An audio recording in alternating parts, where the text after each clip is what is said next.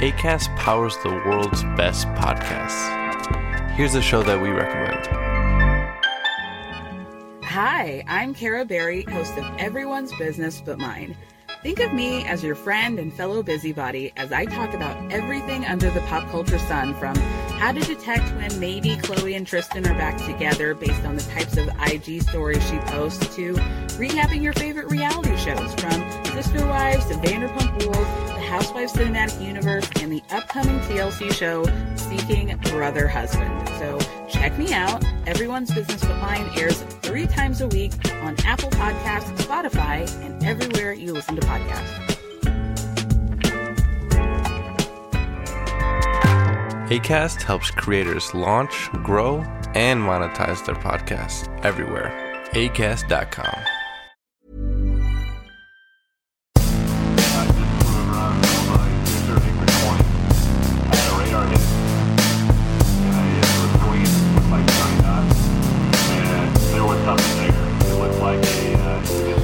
Hello, my name is Jim. This is my podcast, The Bloody Vegans. You're very welcome to it. Each week, I'll be traveling ever deeper into the world of veganism, discovering along the way a multitude of viewpoints from the political and ethical to the practical. I'll be doing this through a series of conversations, each aiming to further illuminate my understanding and hopefully yours of all things plant-centric. And this week is no different. This week, I Sam Tucker, who is a 14-year vegan and founder of a few businesses now. So Vegan Creative Compass, which is a vegan digital marketing agency, as well as Vegan Media Market, which is an online vegan freelancer marketplace. And probably what took up the bulk of our conversation in this week's episode was Sam's latest venture, which is VEG3, an artificial intelligent marketing assistant for vegan businesses. And we got into all kinds of ethical debates about AI in general, and who is coding, who is teaching AI, and what are the results that we will yield from it, not only in the vegan community, but into sort of wider society, I guess. So it's a little bit of a deep conversation, I guess, towards the end there. But Sam is a fantastic human with lots of great ideas and wonderful thinking on the subject. So it was a pleasure to chat with him. So I do hope you enjoy. Here is a conversation between me and the founder of VegCatalyst, the host company, the parent company of those 3 businesses I mentioned, Sam Tucker.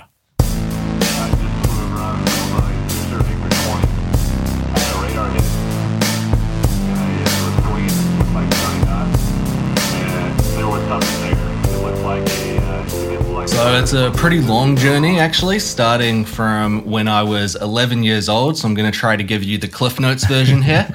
Basically, back then, 11 years old, I read this book called Man vs. Beast, which was a fictional book about teenage spies. But in it, one of the teenage spies, they infiltrated this supposedly like radical animal rights group. And in that, they described basically what happened in factory farms. So I remember reading this 11 years old, and I thought for sure that's part of the fiction of the book. Like, there is no way that can be what we're doing to animals. So I did some research. I Googled factory farming. I saw footage of how animals were actually treated. And that was the start of what then became probably about a 2 or 3 year journey of going vegan. So it started with just not eating animals from factory farms. Then when I was 11 years old, I watched that episode of The Simpsons where Lisa goes vegetarian. And that was actually the first time I'd ever even heard of vegetarianism before. So that was my motivation to go there. From there, I started getting involved with like some animal rights activism, some protests against circuses and rodeos and things in my area. I met people who were vegan, and they explained to me what happens to animals in like the dairy and the egg industries, and never looked back since then. Wow, such a young age. How did people around you react when you started talking about these kind of subjects at such a young age? So when I went vegetarian versus when I went vegan, those were like 2 completely opposite reactions. So when I went vegetarian, everyone was really supportive of that. My mom actually went vegetarian at the same time as me. So basically, like when she was growing up, she had experiences like they had a pet lamb that they got like forced to eat, for example. So she had a lot of these experiences where she had thought about the ethics of eating animals and, wanted to not do that, but had just, I guess, grown up in that society where, it wasn't seen as an option to do anything else. So she actually went vegetarian the same time as me. But then when I went vegan, that was an entirely different story. They thought that it was a cult. They'd never heard the word before. They thought, like, you've been brainwashed by all these hippies that you're hanging out with. And they thought I was going to just die of a calcium deficiency. So that took a little bit more convincing. I remember actually, like, when I first went vegan, I basically had to get blood tests every month to show my parents, like, look, I'm not dying. It's okay. You can do this. And now they're really supportive. A lot of my family is, like, vegetarian or vegan now. But yeah, definitely at the time and where I grew up in Hamilton, which is like dairy farming capital of New Zealand, which is like one of the dairy farming capitals of the world, definitely like, more than, what would it be, 14 years ago, it was not as common as it is now. I was going to ask you about that, like growing up in New Zealand, because like, as an outside perspective, if I was to list the things that I know New Zealand for, that are sort of the stereotypical things that New Zealand are famous for, we talked about earlier, rugby, Lord of the Rings, and the milk industry, the dairy industry is probably quite high up there too, and probably even more so recently after the milk documentary that came out, and so on, which kind of exposed, put a spotlight on it a little bit. It would be kind of interesting to hear your perspective on that, like veganism throughout the time that you've been vegan in a country that talks about dairy and relies upon its dairy industry so heavily. Yeah, definitely. So it's pretty like throughout the core of New Zealand culture, I guess, like everywhere across the country. But where I grew up was like even more so. It was within like the dairy farming capital of the country. So everywhere was surrounded by farms. There was actually a dairy farm that was on my high school. So it was just very normalized. Like most of the people I went to school with were like farmers or like, children of farmers, or they were hunters and things like that. So definitely at that time, it was like considered a very strange thing to do, to be vegan. But that has changed so much in just a really short period of time. I would say these last like 3 to 4 years, it's been crazy how much that conversation has shifted. And do you think it's obviously we're in a sort of vegan bubble, I guess, when we talk about these things, and we are really aware of, like, for example, I wonder how many folks just generally walking down the street are aware of like the Milk documentary, for example, and these kind of things. Do you see that conversation in the sort of right into the mainstream of New Zealand culture, or is it still quite it's been talked about a lot by vegans and those who are kind of bought into that kind of ideology and that philosophy, but not necessarily on the day-to-day news and so on? So I definitely think it has become much more part of the more mainstream conversation beyond just vegans. So there's been a couple of things that have been part of that. The milk documentary, like you mentioned, was definitely one of them recently. Another one we had a few years ago, there was a big national expose where undercover footage was released of what happened to bobby calves when they got, picked up in the trucks and taken to slaughter. And that was a national conversation at the time. That was across all of like our mainstream media outlets. And yeah, if you look at even just the sales as well, in terms of things like plant-based milks, like the numbers for all these things are just skyrocketing. So there really has been, I think, quite a wide shift, especially with dairy. And I think a lot of that, in addition to all those animal welfare concerns, it also comes from an environmental concern as well. So something like 80% of our rivers in New Zealand are considered too toxic to swim in now. And we're a country that really prides ourselves on clean and green and, supposedly taking the environmental issues really seriously. But at the same time, so much of our economy is relying on this industry that, is just decimating our natural environment and, causing deforestation and pollution and all these other things, in addition to, the obvious issue of the animal cruelty as well. So that's really interesting to hear. So the environmental message is the one that you'd say out of all the messaging around, all the many reasons why you would be vegan, you think that one is probably the one that resonates most with, the wider population of New Zealand.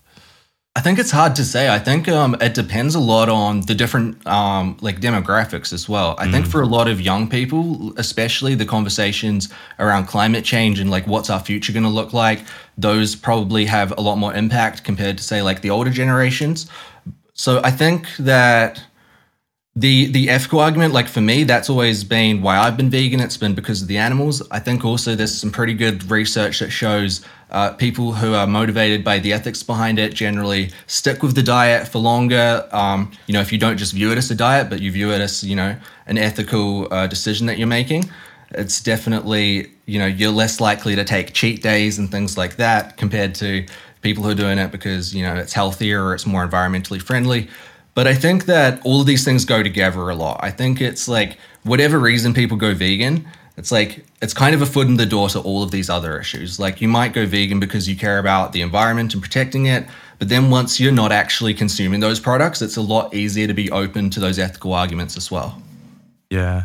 Yeah, it's an interesting one I've discussed a few times with different people, and I'm always really keen to hear their perspectives on, because I think on one hand, the sort of the vegan in me says, the definition is kind of clear, and so we should, the idea of like cheat days and flexitarianism and these kind of things, like something really rankles with me about those sort of concepts, because but it's against the very definition of it. You can't be part-time and so on and so forth. But on the flip side, there is an element of pragmatism that sort of says, well, if that's where people are right now, maybe they'll discover something different as they go down the path, and maybe us in the sort of vegan community, and I'm talking to myself here, need to be a little bit more okay and perhaps accepting of that, to allow people to go through that journey at their own pace. Yeah, and I'm definitely sympathetic to both sides of that argument, really, because, as to like a long-term ethical vegan for myself, I like really feel that sense of urgency when you see what's happening to animals in factory farms and slaughterhouses. I understand that drive to not want to accept anything less than ending that right now. But I also think it's important to be pragmatic, like you said, as well, and to meet people where they're at and to help move them towards that world. And that same sense of urgency that drives us to act now, I think, can also, govern the way we think about effective communication strategies as well. So it's like, if the choice is between, helping someone transition slowly and them sustaining that in the long term versus like asking for all or nothing and getting nothing, like I think we owe it to the animals to do what's most effective as well. So I think, like I say, I relate to both sides of it a lot because I do feel that urgency, but I also think we do need to think about, on a pragmatic level, what's the quickest road to get to animal liberation. 100%. Thinking about the quickest roads and so on and so forth and your personal journey, at what point did kind of activism come into your field of view? So I'm probably a little bit maybe outside of the norm with vegans in this, and that animal activism for me came before I went vegan, not after. So I put a lot of this down to probably like where I grew up and veganism not being a common thing. I think that, if I had kind of come across this information later when veganism was more popular, maybe it would be the other way around. But for me, it's like, at each step, I thought I was like doing the best that I could for animals, right? So it's like I stopped eating factory farmed animals first because I literally thought you needed to eat meat to survive. So I thought like, well, I'll just not eat the animals that, live the worst lives. Then, going vegetarian. Again, I hadn't heard of veganism before. I didn't know what was happening to animals. So it was actually that process of getting involved in animal activism. It was when I started doing things like going to the circus protests and to the rodeo protests. That was actually how I found out about what was happening in these other industries as well. Did you find people in those worlds were quite accepting of you being a sort of young activist, getting involved early on? Yeah, definitely. I think people were like just, I guess, like excited to see someone that young kind of like taking these issues seriously. So definitely, I felt nothing but acceptance from inside the movement. But at the same time, I'm sure anyone who's ever been to like a circus protest or a rodeo protest knows what it's like. The other side of that, the attendees at the protest, not so much. You don't feel so welcome. Definitely, I got a lot of people telling me to get a job, which was really funny to hear at 11 years old. Well, I was going to ask, like, what was that like meeting that kind of level of confrontation at such a young age? Like, I mean, I struggle personally with the confrontation aspect of these things now, at 38, let alone at 11. How did you find that? Yeah, so I mean, I guess like I've never been one to enjoy confrontation. Definitely, it's never been something that I enjoy. But at the same time, I guess like that drive to try to stop like what was happening to animals, like that was stronger for me. So I guess like, you know, if somebody said something mean or whatever, I would just put it in perspective of like, okay, sure, like that's not fun to hear, but it's nothing like being an animal in one of these circuses or in these rodeos. So I guess it was just that perspective for me. Yeah. And how did that activism kind of evolve as you went through the journey? Sort of, you started with the kind of circus and the rodeo protest, then, like you say, you became vegan after that. And how did the kind of activism go alongside the veganism as you became deeper into the community? Yeah, so it's definitely shifted a lot over the years. I would say in my early days, I went through what I think is basically a rite of passage for any activist, which is your angry vegan phase, where you're just mad at the world and, you know, want to shout about what's happening from the rooftops. And so, yeah, like I used to wear like a meat is murder shirt everywhere I went, for example, and, you know, just had like quite, I guess, an aggressive approach to the activism. Maybe not even aggressive. That's probably not the right way to phrase it, because it always came from that place of like obviously caring about animals and wanting to create a better world. But I think it could be perceived as aggressive sometimes. It wasn't really informed by a lot of strategy around effective communication. And especially you add in a little bit of teenage angst to that picture. And, you know, you can imagine I wasn't the most effective in my early days. So I had a few years of that and just kind of getting more and more frustrated about the fact that I wasn't seeing any results really. So it's like I was trying to speak up for animals and trying to get people to change their behavior, change, you know, the products they were consuming to a more animal-friendly way of living, but I wasn't seeing results. So what I started thinking about is basically, well, is there any research on this? So I like sort of boiled it down to, okay, what is it that we're trying to achieve? We're trying to like influence human behavior. And I thought about the fact that that's actually not something that like vegans are the first people to ever try to do. Like marketers try to do that all the time. Psychologists try to do that. So I started looking into a lot of the research in that stuff, like the psychology of behavioral change, the psychology of, you know, consumer psychology. And what I basically started to find was that everything that I had been doing was completely backwards to what would actually change anyone's mind. So I started getting into, looking at a lot more of those studies, started like following a lot more effective activists and, you know, understanding their strategy, what was working. And that led me towards eventually working for an organization called Vegan Outreach. So we would basically hand out leaflets at university campuses about what was happening to animals, and everything about the whole way that their leaflets were designed, even the fact they focused on leafleting, it was all very data driven. It was all driven by, you know, this research on, trying different messaging and different leaflets, seeing what had the most effect on behavior change, kind of refining over time. And I don't think I realized it at the time, but really what that was like marketing split testing. So it's the same idea as like if you run, say, ads on Facebook for a company. It's like you come up with a few different creatives, a few different copies, you test them on the audience, you see what works, and you keep refining from there based on the data that you're getting. And once I started taking that approach to my activism, everything changed. It just became so much more effective. The conversations were like more enjoyable too, because rather than feeling like it's me against the world, it's about like understanding how to have a like really good conversation with someone and to actually take the time to like deeply listen to them and understand what their perspective is. And when you do that, people return the favor as well. Yeah. It'd be great to hear a couple of those sorts of things that you picked up, some of those tips that you learned early on, like you said, like listening to people's perspective, obviously, like just to get started. But what kind of things stuck out for you as like, I definitely was doing this wrong and I need to do this, and then actually I'm amazed at how well this is working? Yeah, so a big one that is very counterintuitive is like, if you want to change somebody's behavior, you have to make them think that you're not trying to change their behavior. So that so it's like, obviously as vegans, it's like we want everyone to stop eating animals, stop eating animal products, to stop contributing to that industry.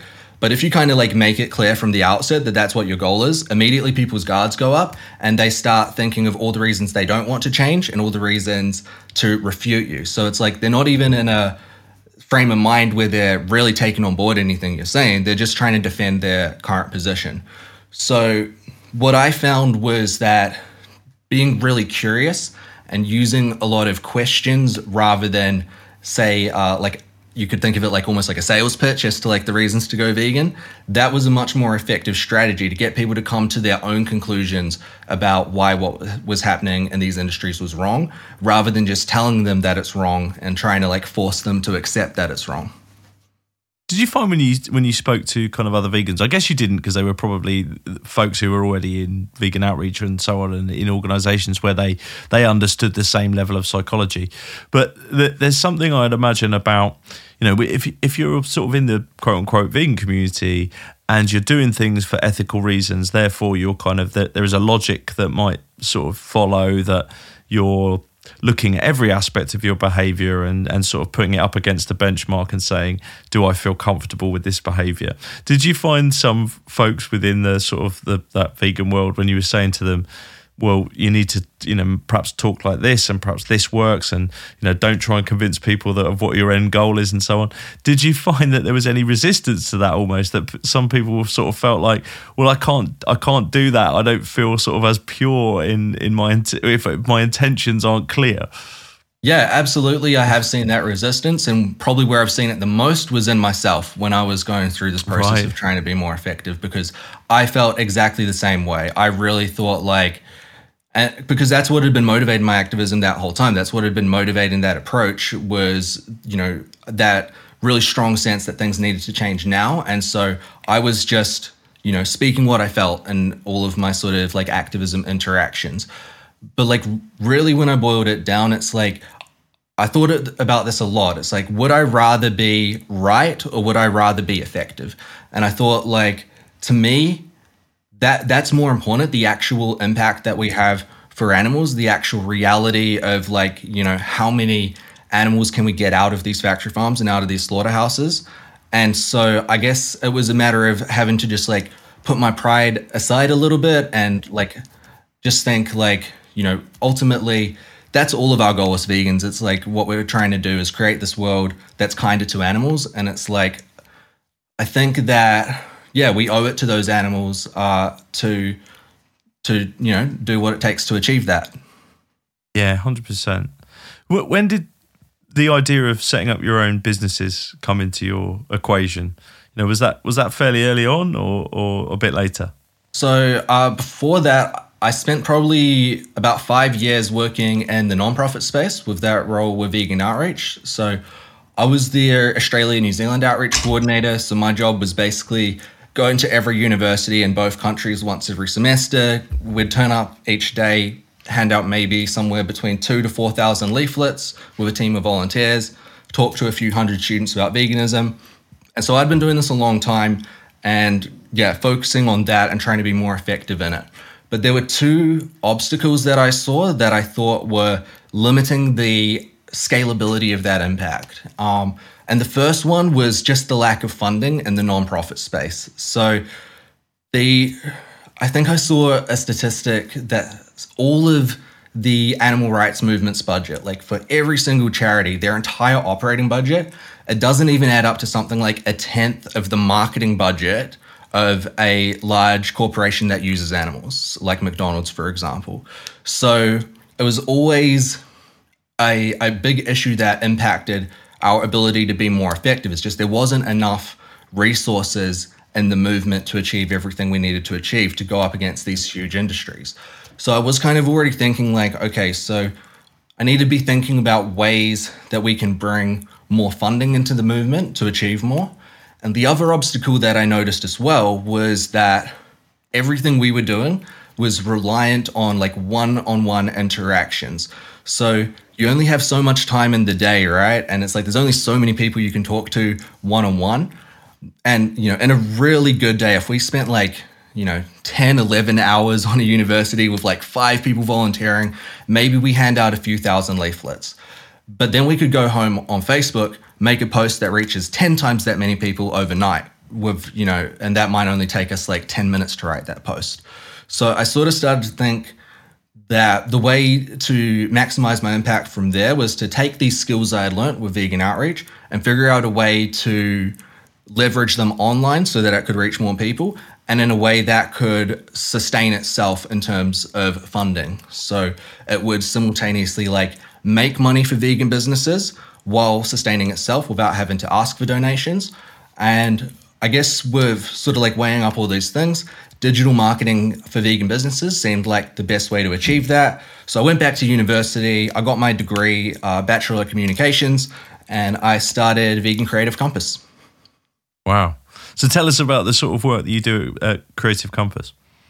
So Vegan Creative Compass is a vegan digital marketing agency. So we do done-for-you marketing services for vegan businesses, and we also do a pro bono program where we get animal rights charities set up with free marketing grants, and then we basically set up their ads for a month and then give them an online course showing them how to maintain those ads going forward.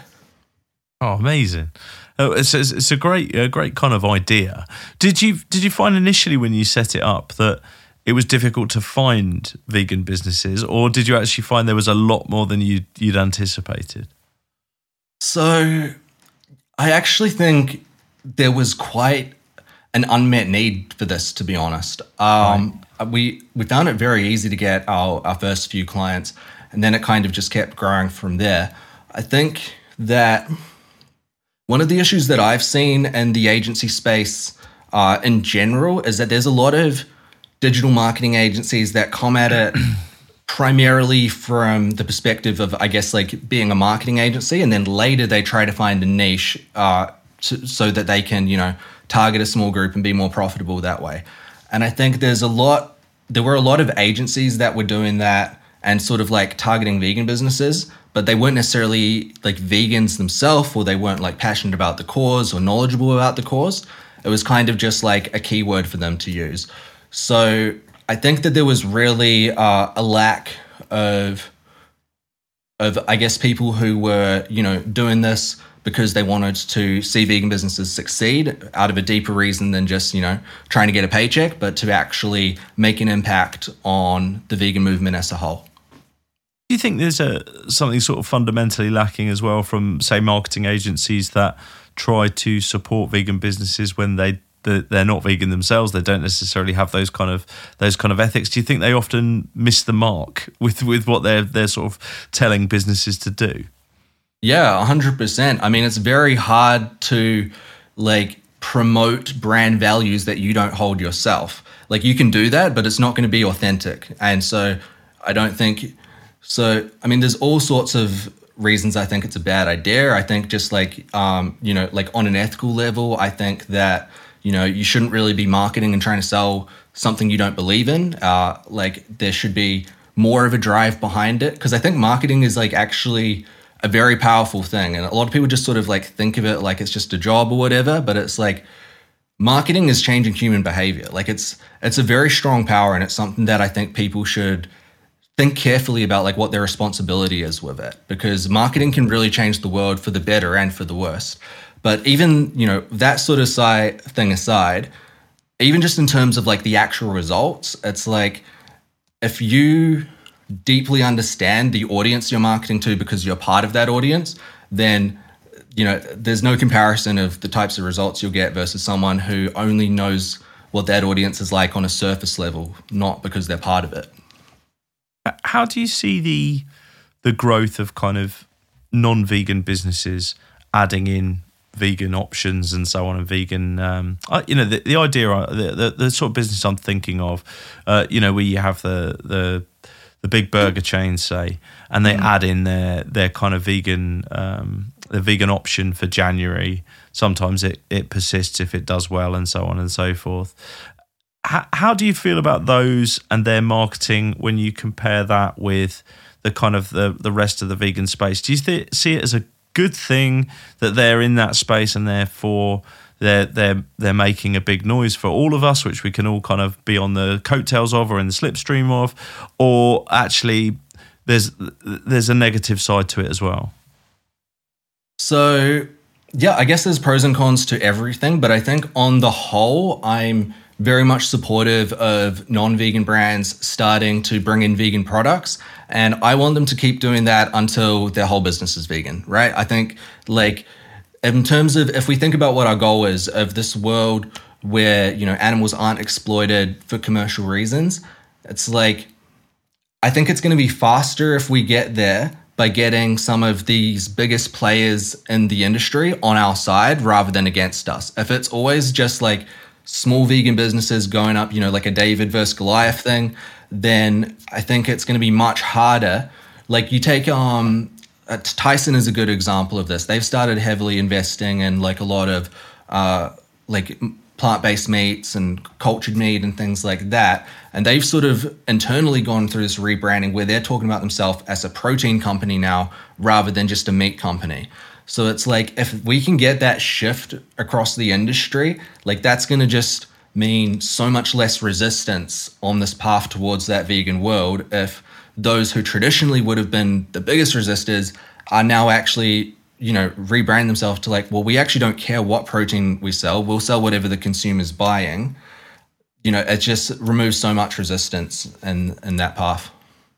Is there an element of greenwashing to it though, where like, and I'm just playing devil's advocate really. So you take Tyson, if they call themselves a protein business as opposed to a meat business, is there an element of them trying to green up their meat offering, which is still the majority of their profit base? Well, I think the question there would be like, does it increase or decrease the sales of meat overall, regardless of like where that's coming from? And I don't see any reason to think that it would. So I don't think there's like, for example, people who are like ethical vegans who are going out and like buying the, you know, plant-based chicken from Tyson and then being like, oh, well, now I'm going to buy like the actual chicken as well. Right. So most of the people that these larger companies that like aren't necessarily just vegan, they're actually not really even targeting vegans. They're targeting mostly like flexitarians, vegetarians, people trying to reduce their consumption. And so in those cases, it's like them bringing out these new products, marketing these new products. So I think a lot of the time we think like that's then has to be competing with a vegan business selling a vegan product. But in reality, I think what's actually happening is it's competing with the animal product alternative. So I think the more options there are, you know, for consumers, the more choices they have, the more easily available those choices are, then yeah, I see it as competing against the industries that harm animals. And I think that's true also when you think about like all of the different types of products that there are. Like, you know, there's also like we've got, you know, plant-based meat, fermented, cultivated, all these new kind of industries coming out making alternatives. And I think there's this tendency, we naturally think that those things are competing against each other. But I actually think that like we're competing against a much wider market than that. We're competing against, you know, people who are eating animals during every meal. Yeah. Yeah. And I guess that sort of, in a way, that sort of mindset, I guess, underestimates the scale of the animal agriculture industry.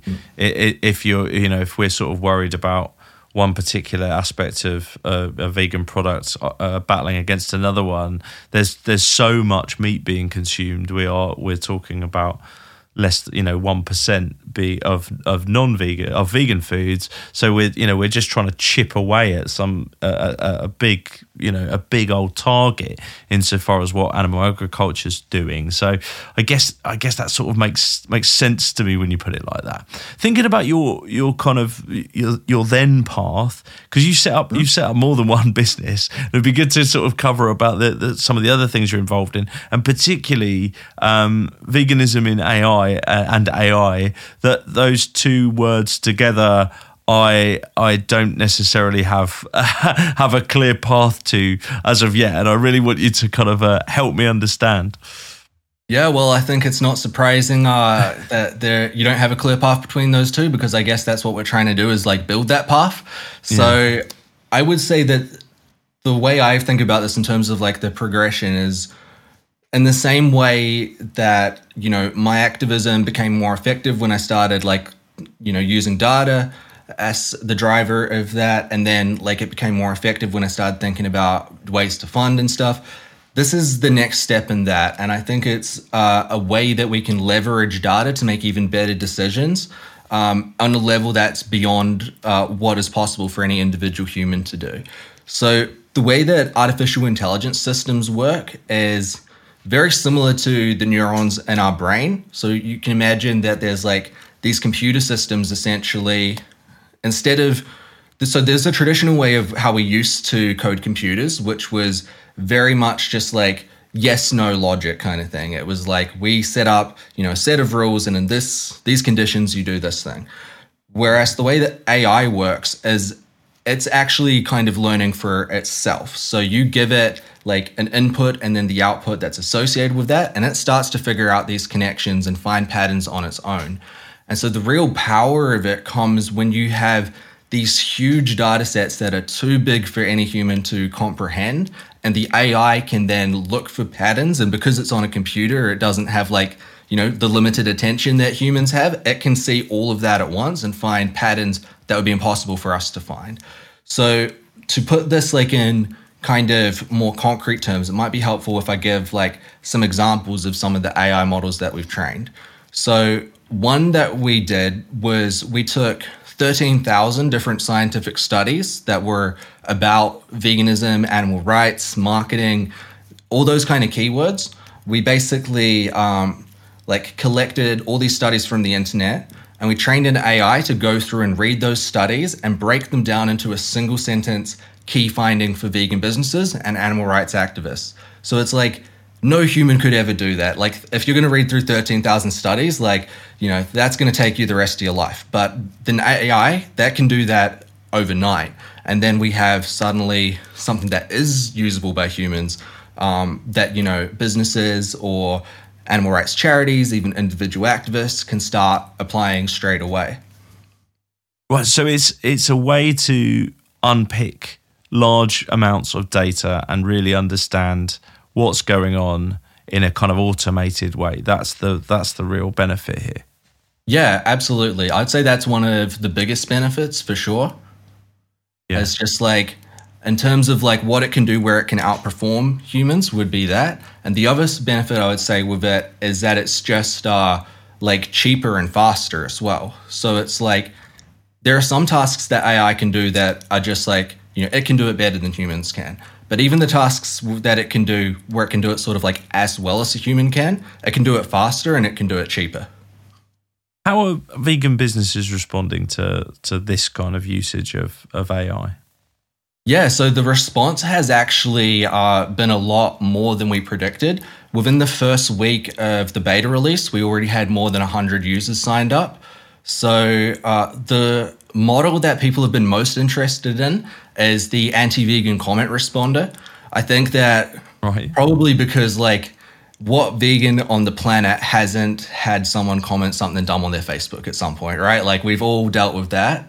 And so basically what we did is we trained this AI model on basically a bunch of responses to different anti-vegan comments. So we showed the AI like this is, you know, the comment someone left, this is an ideal response. You do that with hundreds or thousands of examples, and eventually the AI figures out those patterns and figures out how to do that for new comments that it's never seen.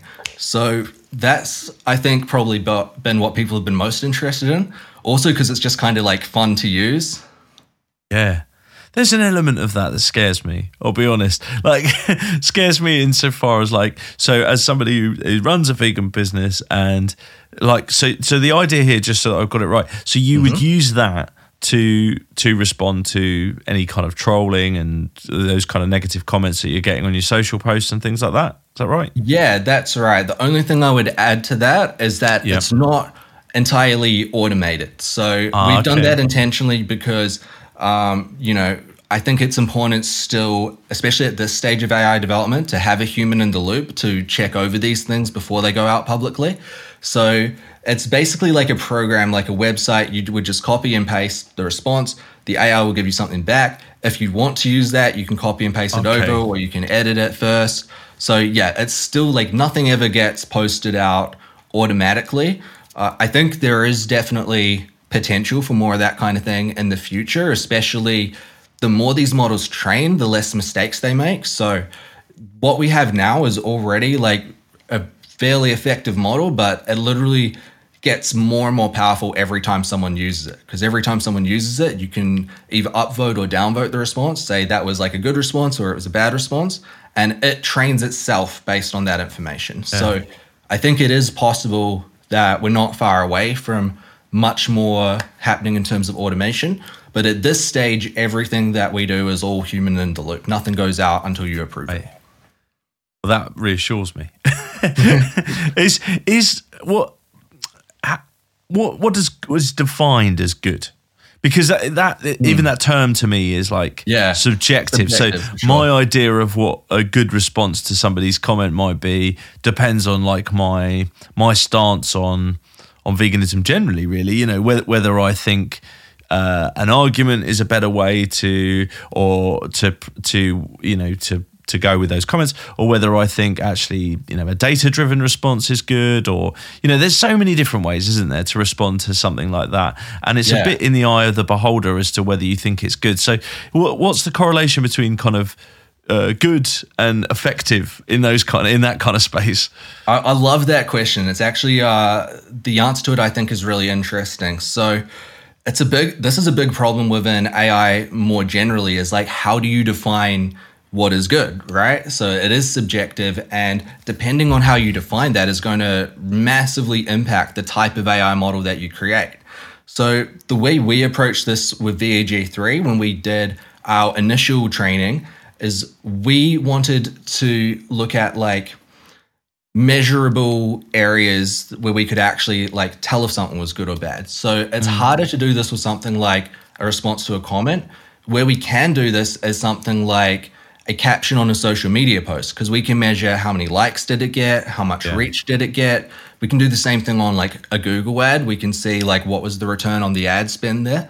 So in our training of all of these models, wherever there was an objective measure of what was good or bad, we use that to filter out the information we trained the AI on. So for example, the blog writing one that we have, the way we trained that was purely based around ranking for vegan keywords on Google. So we actually basically reverse engineered Google's algorithm in a sense. So like no human could really tell you, unless you're very, very deeply involved with Google, how that algorithm works and how to rank for it.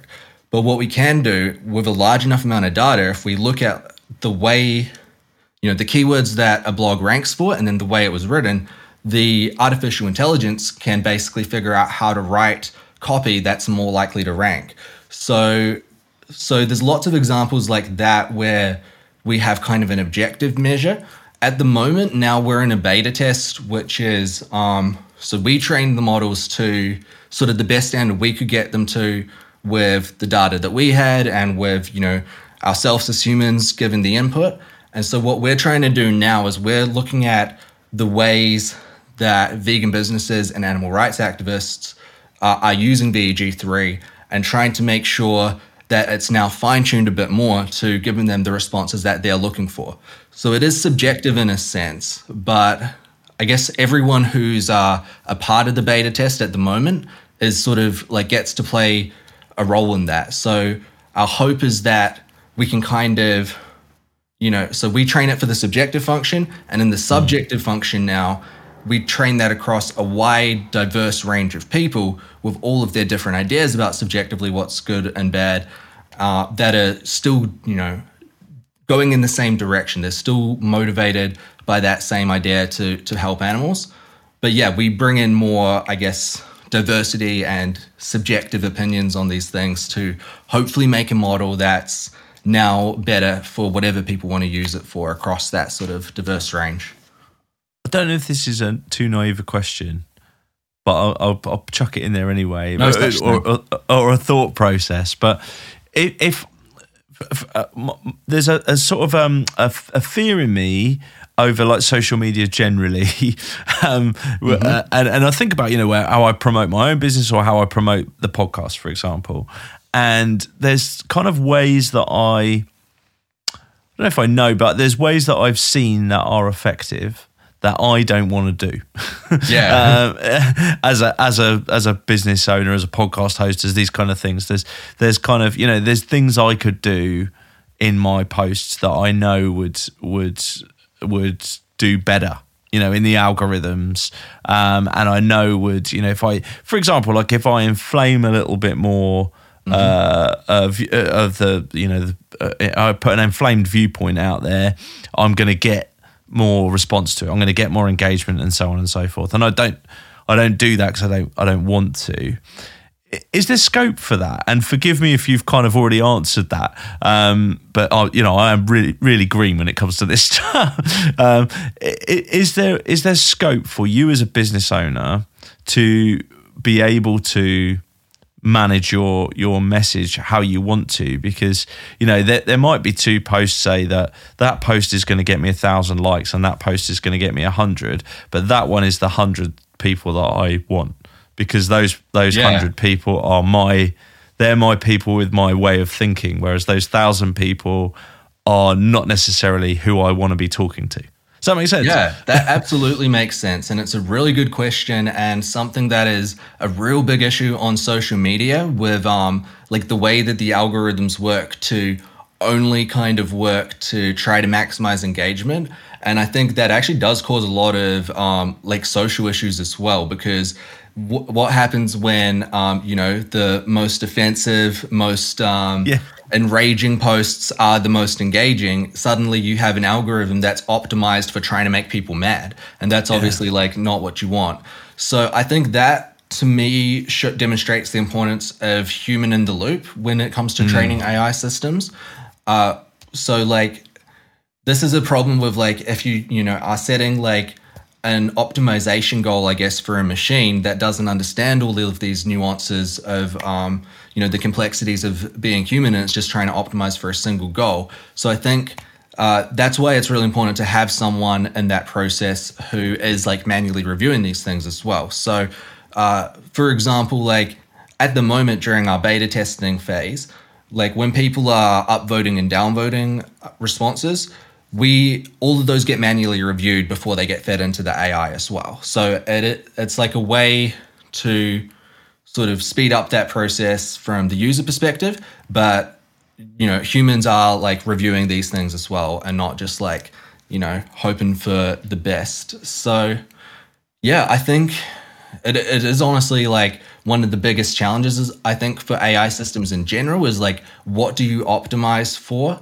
And because there's all sorts of unintended consequences if you blindly optimize for one thing. So yeah, I would say the answer to that is having a human in the loop, and also testing the models regularly as well, and making sure that they're not having these like, unintended results. And that's why like with where VEG3 is at the moment, we make sure that basically nothing is automated. So like nothing will go out until a human has actually reviewed it. So we also thought about this a lot when we were training the blog writing models, because basically like it would have been possible if we had wanted to. We could have created a model where you literally just put in the SEO keywords and it writes an entire blog and posts it for you straight away. Like that, we had the data and the software to be able to do that, but we intentionally decided to break it down into two separate models. One that creates an outline for your blog, so like headline and then various subheadings, and another where you use those two to create your paragraphs. And we did that because we wanted people to actually be reading what the AI is creating, checking over it, making sure that it fits with their brand voice, maybe regenerating paragraphs if they don't, rather than just having it, all done in one go, and then people post out 10,000 of those without reading them. It's just incredible. The whole thing's mind blowing to me, and even the human in the loop bit makes me think. okay, I trust it when you're the human in the loop, and your business is the human in the loop. And then it makes me think about Elon Musk being the human in the loop in, say, Twitter, or, and I appreciate there's people who work for him, but people work for him with that ideology. And yeah, just the whole concept sort of, there's still some, I guess, like with anything new like this, it's being written, and when it's being written and there are people involved in it, we have to look at their intentions and whether we want to be with those folks or not with those folks, whether we agree with them, we disagree with them, so on and so forth, and put our sort of chips where we want to put our put our faith. So I'm kind of pleased you're in this space, if I'm honest. I appreciate that. I think it's that concern though is not unique to AI. I would say that concern is the same with any new technology that is more powerful than what came before it. So like, the way I see it is that all of these new technologies are just tools. They're not good or bad in themselves. They just increase the impact of whatever it is you're trying to do with that tool, right? So the analogy that I like to use is a sledgehammer. So imagine with a sledgehammer, you could build an orphanage with that and create, some really great impact, or you could smash your grandma's head in with it and do something really horrible. It's not that the tool itself is good or bad. It's purely what you're doing with it. And I think AI is a very, very powerful tool, and definitely in the wrong hands, I think it can do a lot of damage. And I think increasingly more, we're going to have conversations as a society about how we regulate these things as well, and how we make sure that these tools are being used for the right reasons. Because, if you think about, again, like the way they work in terms of just optimizing for a function, it's like, if that function we were all optimizing for was a kinder, better, more abundant world, like how great would that world be if we had, AI systems that were all devoted to that? But if we have AI systems that are devoted to, how can I get the most ad revenue at any cost, regardless of anything else, it's going to be a very different world. Sam, it's been an absolute education. I've learned lots, and I have lots to think about from chatting with you. I really do appreciate it. Where can folks go to find out a little bit more about what you're doing with VG3, Creative Compass, so on and so forth? So the best place to go would be to VegCatalyst.com. That's the parent company for all of these different brands. So you can find all of the links to social media and to the different sites there. Amazing. I'm going to pop them all in the show notes as well, so folks can go and explore, and I'd encourage them to as well. So thanks so much, Sam. It's been an absolute pleasure. Yeah, it's been great speaking to you. Thanks for the time.